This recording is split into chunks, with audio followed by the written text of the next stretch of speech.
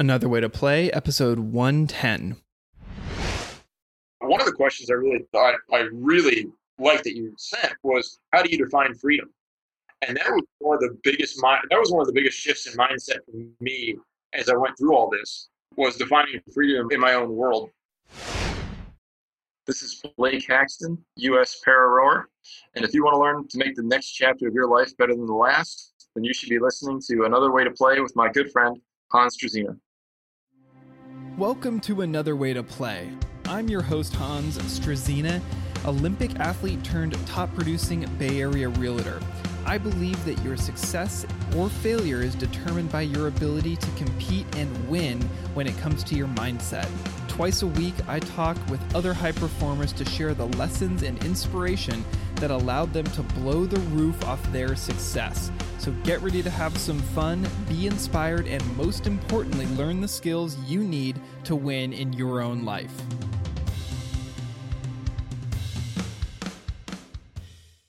This is Another Way to Play. I'm your host, Hans Struzina, and I believe that your success or your failure in life is determined by your ability to succeed and win when it comes to your mindset. Today's guest is someone that I'm really excited to bring on. He hasn't been on a ton of podcasts and frankly isn't even super active on social, but he's got an amazing story. His name is Blake Haxton. He's a U.S. para rower and has a pretty amazing story to share with us. When he was in high school, basically he ended up in the hospital in March of his senior year due to what is essentially a flesh-eating bacteria that ultimately cost him both of his legs and definitely changed the trajectory of his life in a big way. But one of the reasons I wanted to bring him on is because he's a United States Paralympian, was fourth place in the single in Rio de Janeiro, same games that I was at, and he's going back for more. He's actually training now in two sports, both in the rowing and now canoe, which is really exciting to see because he's just out there killing it. Obviously, somebody who had a very early age had a huge amount of trauma. A lot of things happened to him, and he carries a really incredible mindset. He has one thing in particular where we go off on a pretty large tangent, but you're going to want to listen to it kind of midway through the episode around having the right constraints in your life. And that's how he sort of defines freedom, because we all have constraints, as Blake will tell you, but it's having the right ones around you is critical. If you get value out of this episode, head over to iTunes, leave a rating and review because it really helps me grow, shows me that you're listening and gives me some feedback on how I can keep improving and obviously helps get it out in front of some other people as well. So I really appreciate you for that. And without any further ado, let's get into it with my buddy, Blake Haxton. Blake, thank you so much for being on the show today, man. I'm really honored to have you on. Hey, absolutely. Honored to be here, man. Thanks for having me. Yeah, absolutely. So, well, let's just talk briefly about what you got going on now, and then we'll get into your story. So tell us kind of what it is you're working on now, like where you're at in the world, and just give us that little quick glimpse into your life. Yeah, sure. So sitting here in Columbus, Ohio, I've been here for the last 6 months straight, I think, in this exact room, maybe. Still training for rowing and for the canoe, which is still new to me, but getting up to speed, which has been great. So training pretty hard, looking forward to Tokyo next year, hopefully, or whenever that comes around. But training for the single in rowing and for the sprint canoe on the para side. And then still working for the investment firm I started working for right after Rio, actually. So I've been at the same place. I cover energy and transportation stocks and bonds for them. And that's been going great. I made the shift remote pretty seamlessly, I think. And that's really been it for me. That's kind of my focus. I mean, hopefully we'll get some more confirmation around dates and races and things coming up here. But for the time being, that's the holding pattern. We were talking before we hit record, like you're working more or less full-time. Granted, it's flexible with COVID and all that stuff, but you're training for not one, but two Olympic sports at the moment. So you've got a lot happening in your world.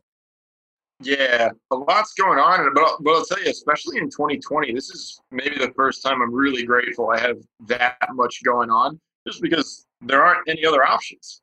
For the last 6 months, it's been, well, I can work or train, and that has exhausted my schedule for most of the last 4 years. But now it just feels good that I'm not bored or don't have anything to do. Yeah, man. Well, I mean, there's a lot there, and you obviously didn't get there overnight. So let's back up and let's talk about where your journey actually began. Yeah, sure. So I was born here in Columbus and then grew up in Connecticut and ended up back in Columbus in high school, which is where I picked up rowing for the first time as a freshman. And I feel like a lot of here in rowing, it just was a great fit. You know, normally people don't start until later in life, but that was true of me. Jumped in the boat and just it was just great. I loved it. I loved the team aspect. The physiology was a good fit, the whole thing. So kept doing that fall and spring all through high school, and just kept growing in that. More interested. I was really lucky to come through with a great group of teammates, and you know that makes such a big difference. Still some of my best friends to this day. So all around great experience. You know, I'd grown up playing sports before then. I think I'd played just about everything growing up, but that was the first thing that really, I really stuck and I was able to succeed in.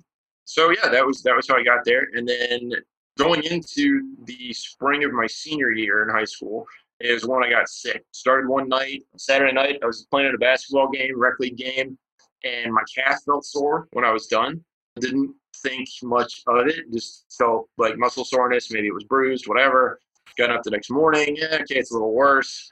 As Sunday goes on, it's getting worse and worse. I keep thinking, okay, maybe I really did something to it. If it's like this in the morning, I'll go to the doctor. Woke up Monday morning, couldn't walk on it. Was really in a lot of pain. Went to the doctor's office. He sent me straight to the ER. Maybe an hour or two after that, my memory gets kind of fuzzy, so I'll have to give you this secondhand. But my right leg was turning red. It was starting to swell. I was blacking out and in. And the next day, they moved me to the ICU.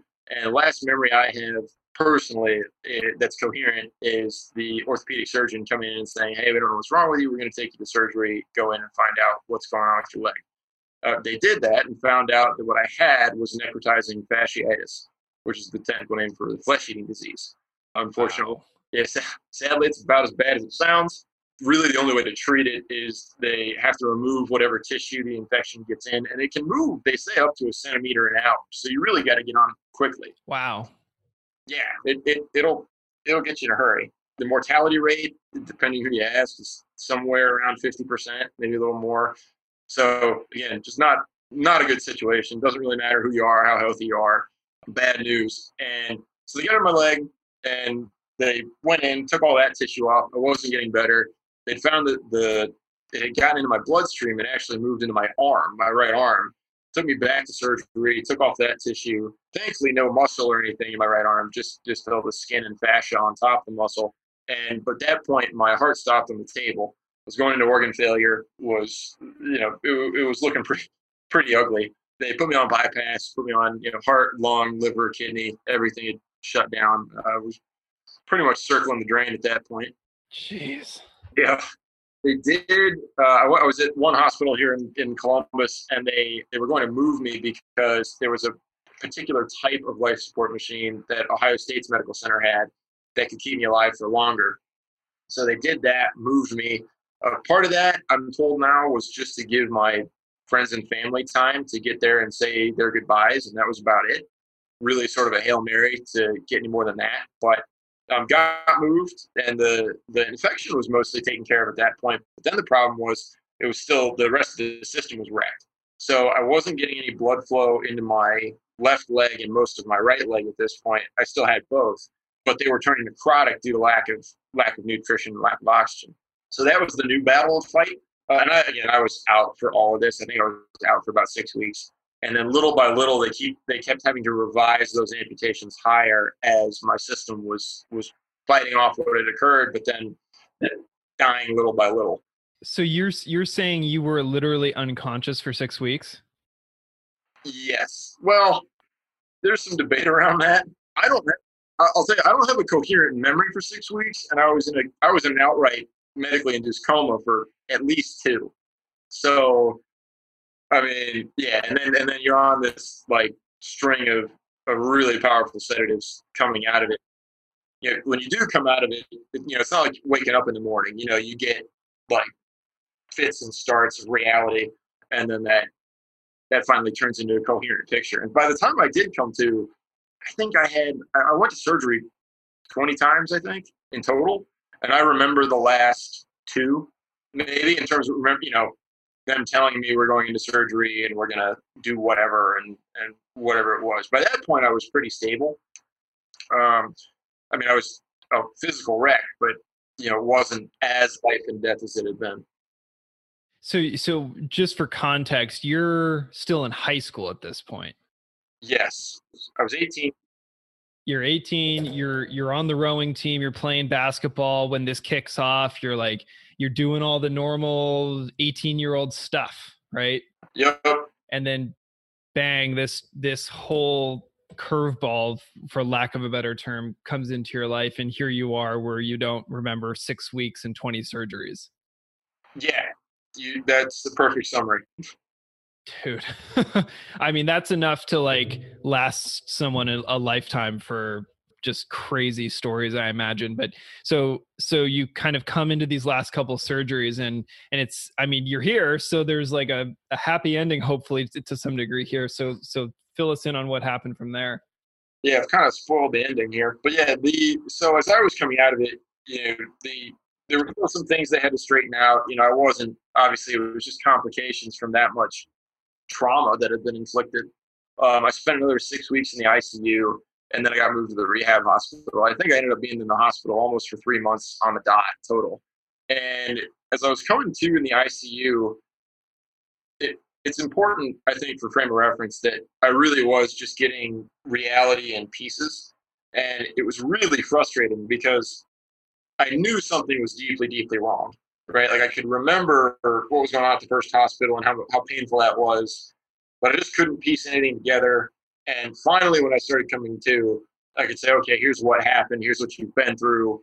Here's why you're in the shape you're in. I remember my first couple thoughts were sort of relieved that at least now I know what's going on. Yeah, for example, I remember one night, well, I don't know what time of day it was, but I had this hallucination where I was at home watching TV, sitting on the couch, and I couldn't get up. Like I wanted to go to the fridge, and I just couldn't. I couldn't get off the couch. And the way my perception of the world was that I should be able to do that, when in reality, well, no, that's not. It's not mechanically possible anymore. But that confusion was so frustrating. It just kept telling me, okay, something's deeply wrong, and you don't understand it. And that finally got resolved, which was nice. And then coming to terms with as bad as things were, it was abundantly clear that I should have died and didn't. And that was a very, that generated a lot of gratitude. And I mean, just looking at myself, first of all, I mean, I think I went into the hospital probably 200 pounds. And at this point, I mean, obviously amputations being what they are, but I think I was like 85 or 90. And, I'm 155 today.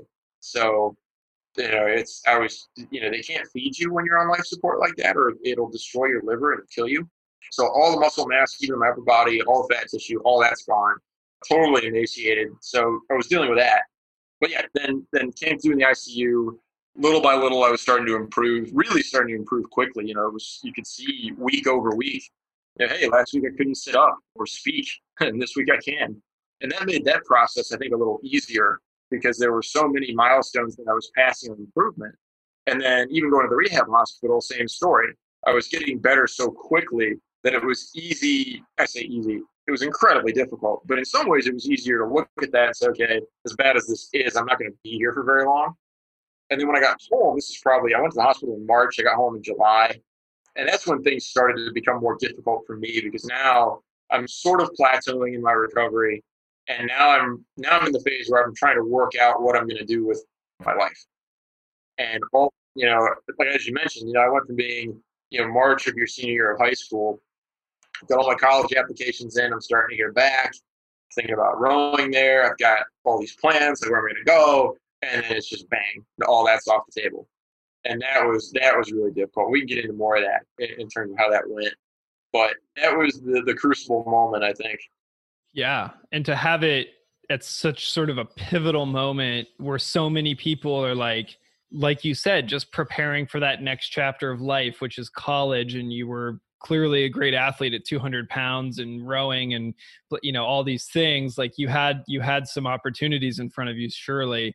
And then bang, like just you brought up the fact that you had some like gratitude moments immediately. Like what do you attribute that to? Because I think someone that went through something similar could just as easily have been mad or blamed or gone into a very different headspace, right? But you talked about, you went to gratitude and just trying to mentally progress through the recovery phases of it in what seemed like a good state. Maybe not, but like, what do you attribute that all to?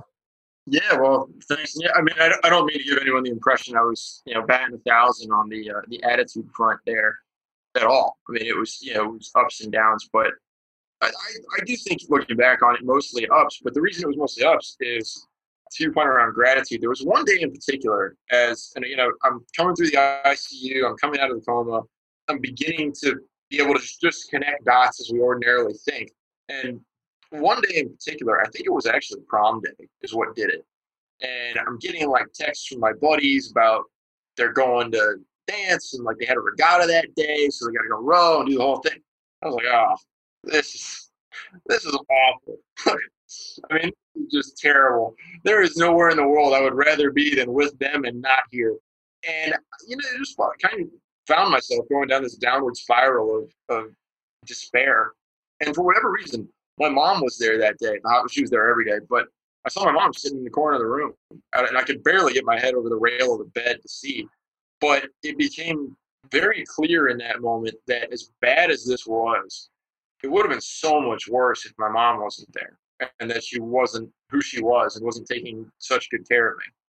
And the same goes for the rest of my family. My dad and my grandpa and my brother and my sister. On and on it goes. And when I started realizing that this kind of thing can happen to anybody. It's just it's kind of like getting hit by lightning. It's the risk we all take for getting out of bed. And everybody has to take that risk, but not everybody has that network around them that can help them mitigate that risk. And that was where it made me feel really lucky.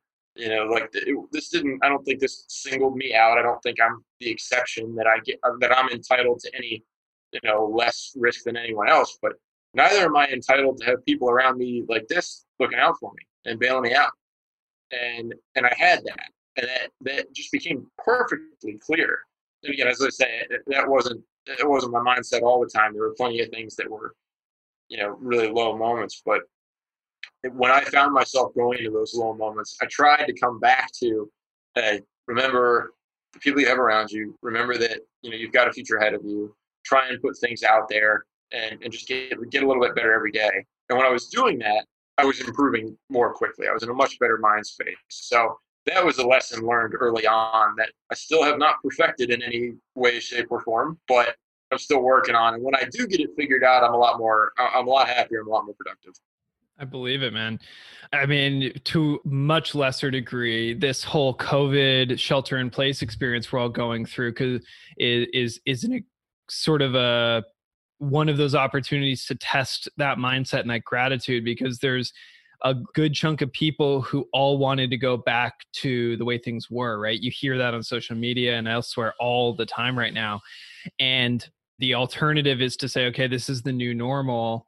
Like, how do I operate in this new environment? And, I'm not going to try and sit here and say that us all having to sit inside, is anything close to your near death experience here. But like, the mindset still resonates to some degree. And obviously, I think is a lesson that we can all pull from you and probably apply at this exact moment you're listening to this, because we're all going to be in it for a while still with COVID.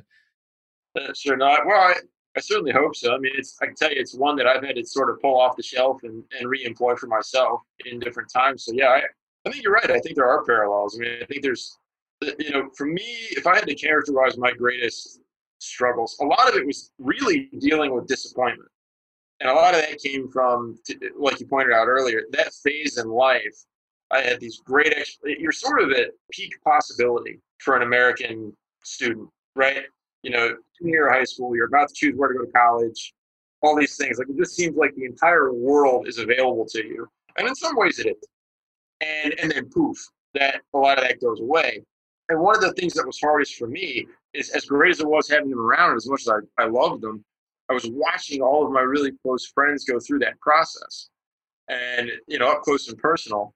And it was just like right in front of my face. Like, here's what you would like to be doing the most, and you can't.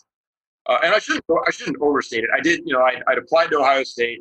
I didn't think I would go, but I applied and I went, and it turned out to be great. Like I cannot complain. Like I'd wanted to study business anyway. Like I got the major I wanted, stayed there. So definitely happy ending on that front. But at that point in time, that spring and summer, there was a lot of like, what ifs and what could have been. And one thing that sort of surprised me as college went on and then even afterwards was it was so much harder to just emotionally early on because the comparison was so much easier to make.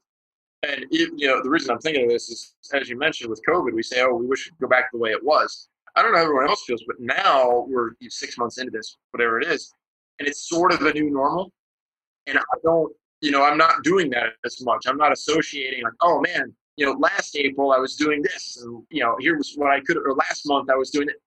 And as time went on in my own life, going through college and then later on, and people start going their own way and doing different things and things that I knew I wasn't going to do anyway and didn't really want to do, and that comparison just naturally decayed and went away.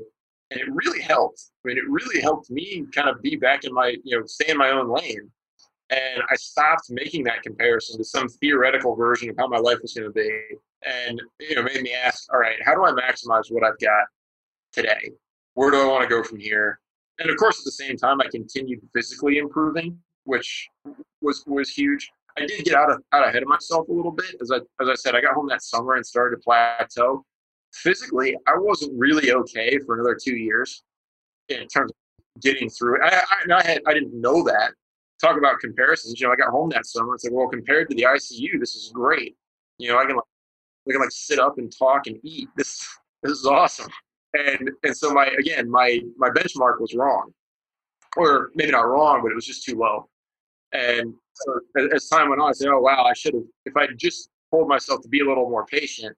That was not really the new normal, and the new normal will be better than I expected. So all that kind of happened at once, which again I'm grateful for. But that was how my mindset changed over that period of years in terms of comparing myself to other people and setting my own goals. I think it's comparable to greater or lesser degrees to the situation at the moment or to any other. Here's another thing I've learned that's been really interesting is, everybody, all of us have problems. Everybody. And the difference between me and most other people is that you can see mine when you come in the room. They're pretty obvious, right? Like, my left leg's amputated at the hip and my right leg's amputated pretty high above the knee. It's like, oh, all right, I see what you're dealing with. And people adjust accordingly. People are great. They're more than happy. It's usually pretty obvious if I need help with something, and people are happy to help me out. Now, that's sort of a shot to my pride, or at least it was in the beginning anyway, so I had to get over myself a little bit. But the thing it showed me was, and for some reason, I'm still not certain why this happens, but people were much more willing to share what was going on in their lives with me after I became an amputee. And man, oh man, like people are just going through horrible things, like all the time. Like it's, and if you're not doing something bad now, like just give it a minute, right? And I mean, this year is a great example of that. You go back to the beginning of the year and it's, you read your like New Year's tweets and everything's rosy. Then it's like, oh, here we go. Let's just all get smacked in the mouth. And it just goes to show, for me, it gives me a lot more empathy with people and a lot more patience. Not all the time. I'm not great at this, but it just goes to show, like, we're all trying to struggle through things, and no one can really walk in anyone else's shoes. I'm not a believer in that. None of us really know what anyone else is going through. We're too complicated, in my view, but we can try. We can make an effort, and and that's been, I mean, just to see, in going through my own issues, I've been exposed to the lives of other people going through theirs, and it just puts context around it. Like and again, I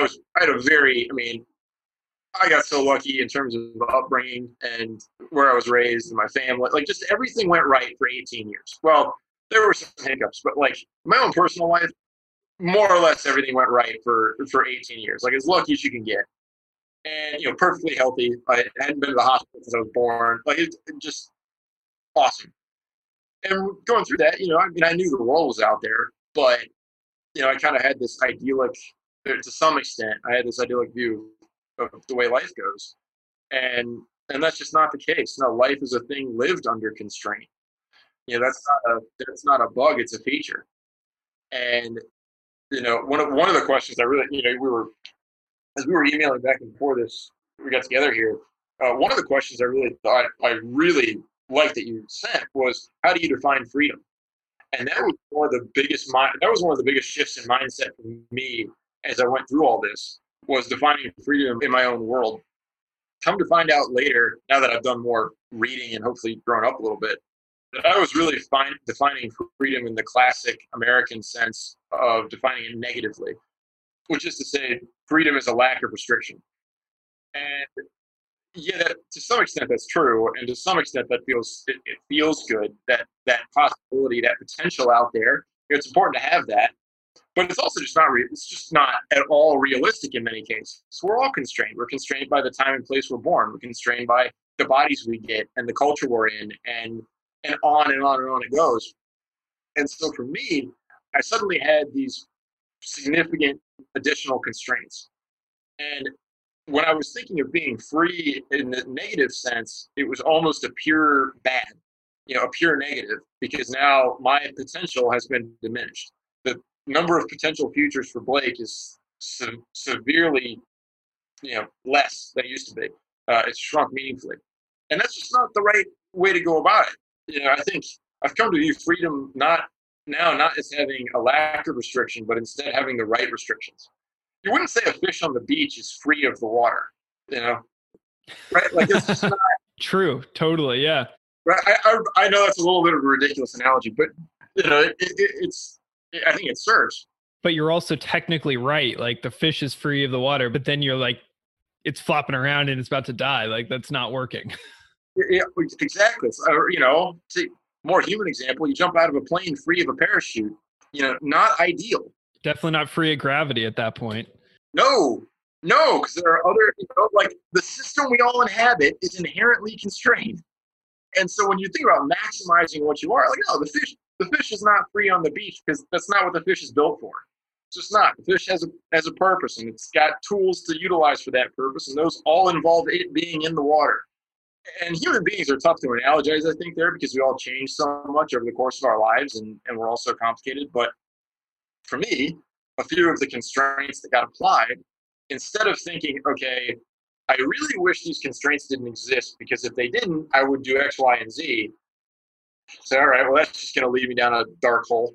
No, okay, now I have constraints. I don't have my legs. My athletic career is gone or in question at the very least.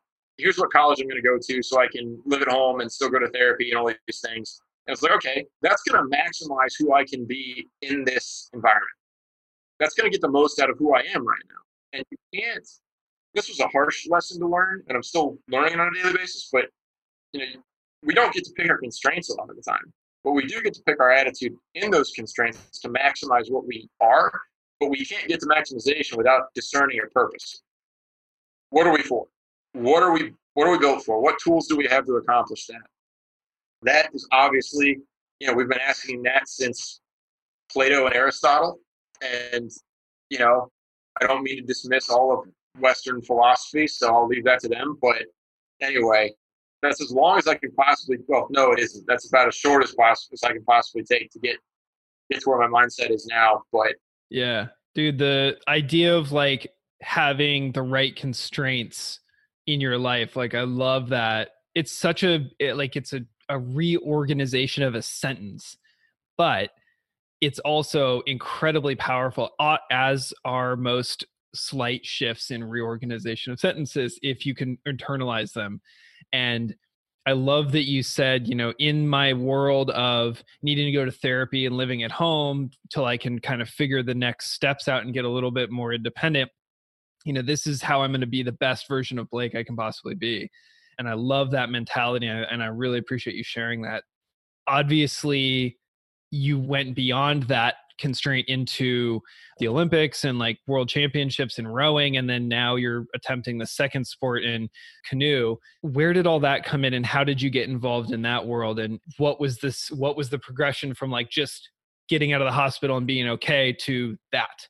Yeah, sure. So I think that might just be a more applied, specific example of kind of the same thing we were talking about letting go of what my idealized version of my life was going to be and accepting where I was at and getting the most out of that. So one thing that was kind of interesting when I got, and you'll get this, when I got out of the hospital and it was no longer life and death, and everyone around me is trying to be positive and put things out in front of me to go get, and I appreciate that. They really meant well. But one of the strange things was that the people that said, "Oh, there's this para rowing thing you could go do," and I think para rowing premiered in Beijing in '08, and this was '09 when I was 6. So it's kind of new, but it's out there. People knew about it. It was almost exclusively non-rowers that recommended it, and the rowing team, coaches, all of that was very much more reserved about it. And I think a lot of that has to do with rowing is such a weird sport, as you know, it's hard to analogize unless you're in it. You don't really know how it works. They all knew how constrained, in a literal sense, para rowing, especially with your arms and your shoulders, is compared to able-bodied rowing, especially in a big boat. There's just nothing like. There's no way to explain to someone who hasn't done it what it's like to be in an 8 that is moving well. Now, I appreciate the absurdity of me sitting here saying my high school's varsity 8, weighing in at 155 pounds, soaking wet, moved like your Olympic 8 in Rio. So again, these are type, not of degree. But anyway, you just roll with that. Right. But it's all relative because we all started in high school and then we went to college and then we just tried to maximize that next step. To your point, that was we're 18 years old trying to learn how to not flip the boat over. That's just what high school rowing is kind of. Oh, yeah, absolutely. So within that context, it's all right, great. I'm going to go back from, my old erg scores, my old 2Ks or whatever, to just my arms and my shoulders. That's not what this sport's all about. It doesn't feel right, whatever. Insert series of objections and complaints is the punch. And they're all legitimate. I would stand by them. They're all true. They're still true. But it still doesn't feel like it used to when I row. But, I got to, really what did is I graduated from college and I said, okay, I'm kind of getting heavy and lazy and this just isn't good.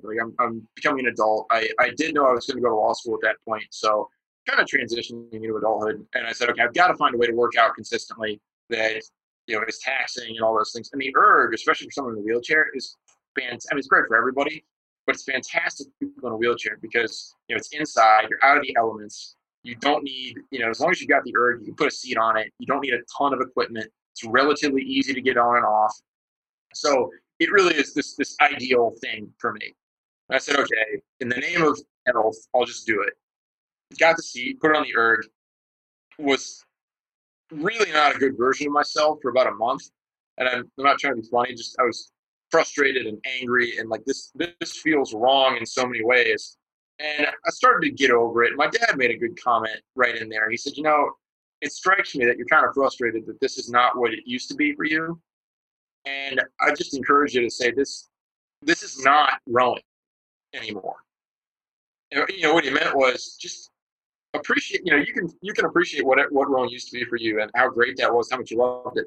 Just treat this like an entirely new sport and get everything you can out of it. And I didn't do that overnight, but I finally got there and said, you know what, that's right. This is a whole new thing. I'm going to stop comparing it to what it used to be.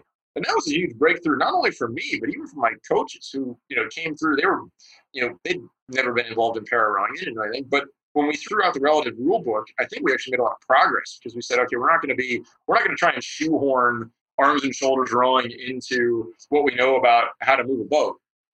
Let's just learn this from first principles again. And that was awesome. I mean, best decision I might have ever made was getting back on the erg and back into rowing. Erging went well. As you know, the U.S. publishes time standards on erg times, and once you reach a level, you can try out. Did that, got invited, made the team. I'm not proud of saying it took me 4 years to get back to erging, or 5 to try out for the team. I should have done it before then, but maybe my only defense there is it takes as long as it takes. If I could go back and tell 18-year-old me to get over it in a hurry, I would. But so it goes. I was 3 seconds out of a medal. And, sorry, man, you can relate to this. How this goes. I mean, you and me both, man. You're sitting there in 4th place, and you start doing the whole, like, what could I have done differently? And, like you guys, that's a little different. You guys got 8 guys that were going after it for, I don't know, better part of a decade each at least. And I'm over here like, well, yeah, those 4 years I spent like drinking beer and eating chicken wings in undergrad really would have come in handy if I'd spent them on the erg a little more. So anyway, it is what it is. But that was an application saying, I could just accept that this is reality now and try and get the most out of it. And that would have worked out a lot better. Dude, I mean, I just have been sitting here not talking a whole lot because I love listening to everything you're sharing with us about your mindset, about how you kind of went from one thing to the next, and like just the nuggets that you've dropped in through here, man, is so valuable. And I really appreciate you coming on. I do want to respect the rest of your day because I know you got a job and you got training to get to as well. So I am unfortunately going to have to transition us, and maybe we'll have to have you back to finish out this story another time, but transition us to the Focus 5, which is the same 5 questions I ask every guest on every show. Are you ready? Let's do it. All right, man. First question. You said you read a lot. What book have you gifted most often? Man's Search for Meaning, Viktor Frankl. That's a new one. I'm going to have to check that one out. Yeah. Recommend it to everybody. If you could get an hour of somebody's time, past or present, live or dead, and ask as many questions as you wanted, who would that person be and why? Walt Disney, because of the magnitude and strangeness of his success. That's a cool answer. What is one thing that you believe most people would disagree with you on? Don't follow your passion. Yeah. Okay. Necessarily. Say more. Yeah. Necessarily. Got it. Give us a glimpse of your morning routine. How do you like to start your day? I like to get up and work out as soon as I can. Not real intense. I'm not as good early in the morning, but I like to get up and get moving. Not that I feel good during the workout. I don't, but I'm better during the rest of the day. Yeah, I think a lot of us can probably agree with that. It's just getting going is the hard part. Man, what is the best place online that we can connect with you the most? I know you said you haven't posted on Facebook a lot recently, but you've got a lot of inspiration here that people are going to want to hear a little bit more about, I'm sure. So where can we hit you up? I probably check LinkedIn more than anything else, actually. That's probably my biggest one. Right on. So we will link up to Blake's LinkedIn down in the show notes so it's easy to find, guys. And dude, Blake, thank you so much for being on the show, man. This has been really awesome. You've really brought a lot of value today, and I'm sure that the listeners will get a ton out of this. So thank you again, and I really appreciate you being on. Hey, Hans, this has been great. Thanks for having me. And that's a wrap for today. Thank you so much for tuning in. If you want to connect with Blake, LinkedIn is the place to do that. I've got that queued up down in the show notes so you can find his profile easily. Gosh, he's got a lot to share, and he posts some good stuff there. So go check him out there. And then I've also got all my social stuff down in the show notes. If you want to connect with me one-on-one, hit me up on Instagram at ChiefSnaw. And if you're getting value out of the show, please head over to iTunes and leave it a rating and review because it really helps me grow, get the show in front of a few more people who need to hear this content. And of course, it gives me some great feedback on how to keep improving. So thanks in advance for that. And without any further ado, we're going to sign it off. This is Hans Struzina, host of Another Way to Play. And remember to make every chapter better than the last.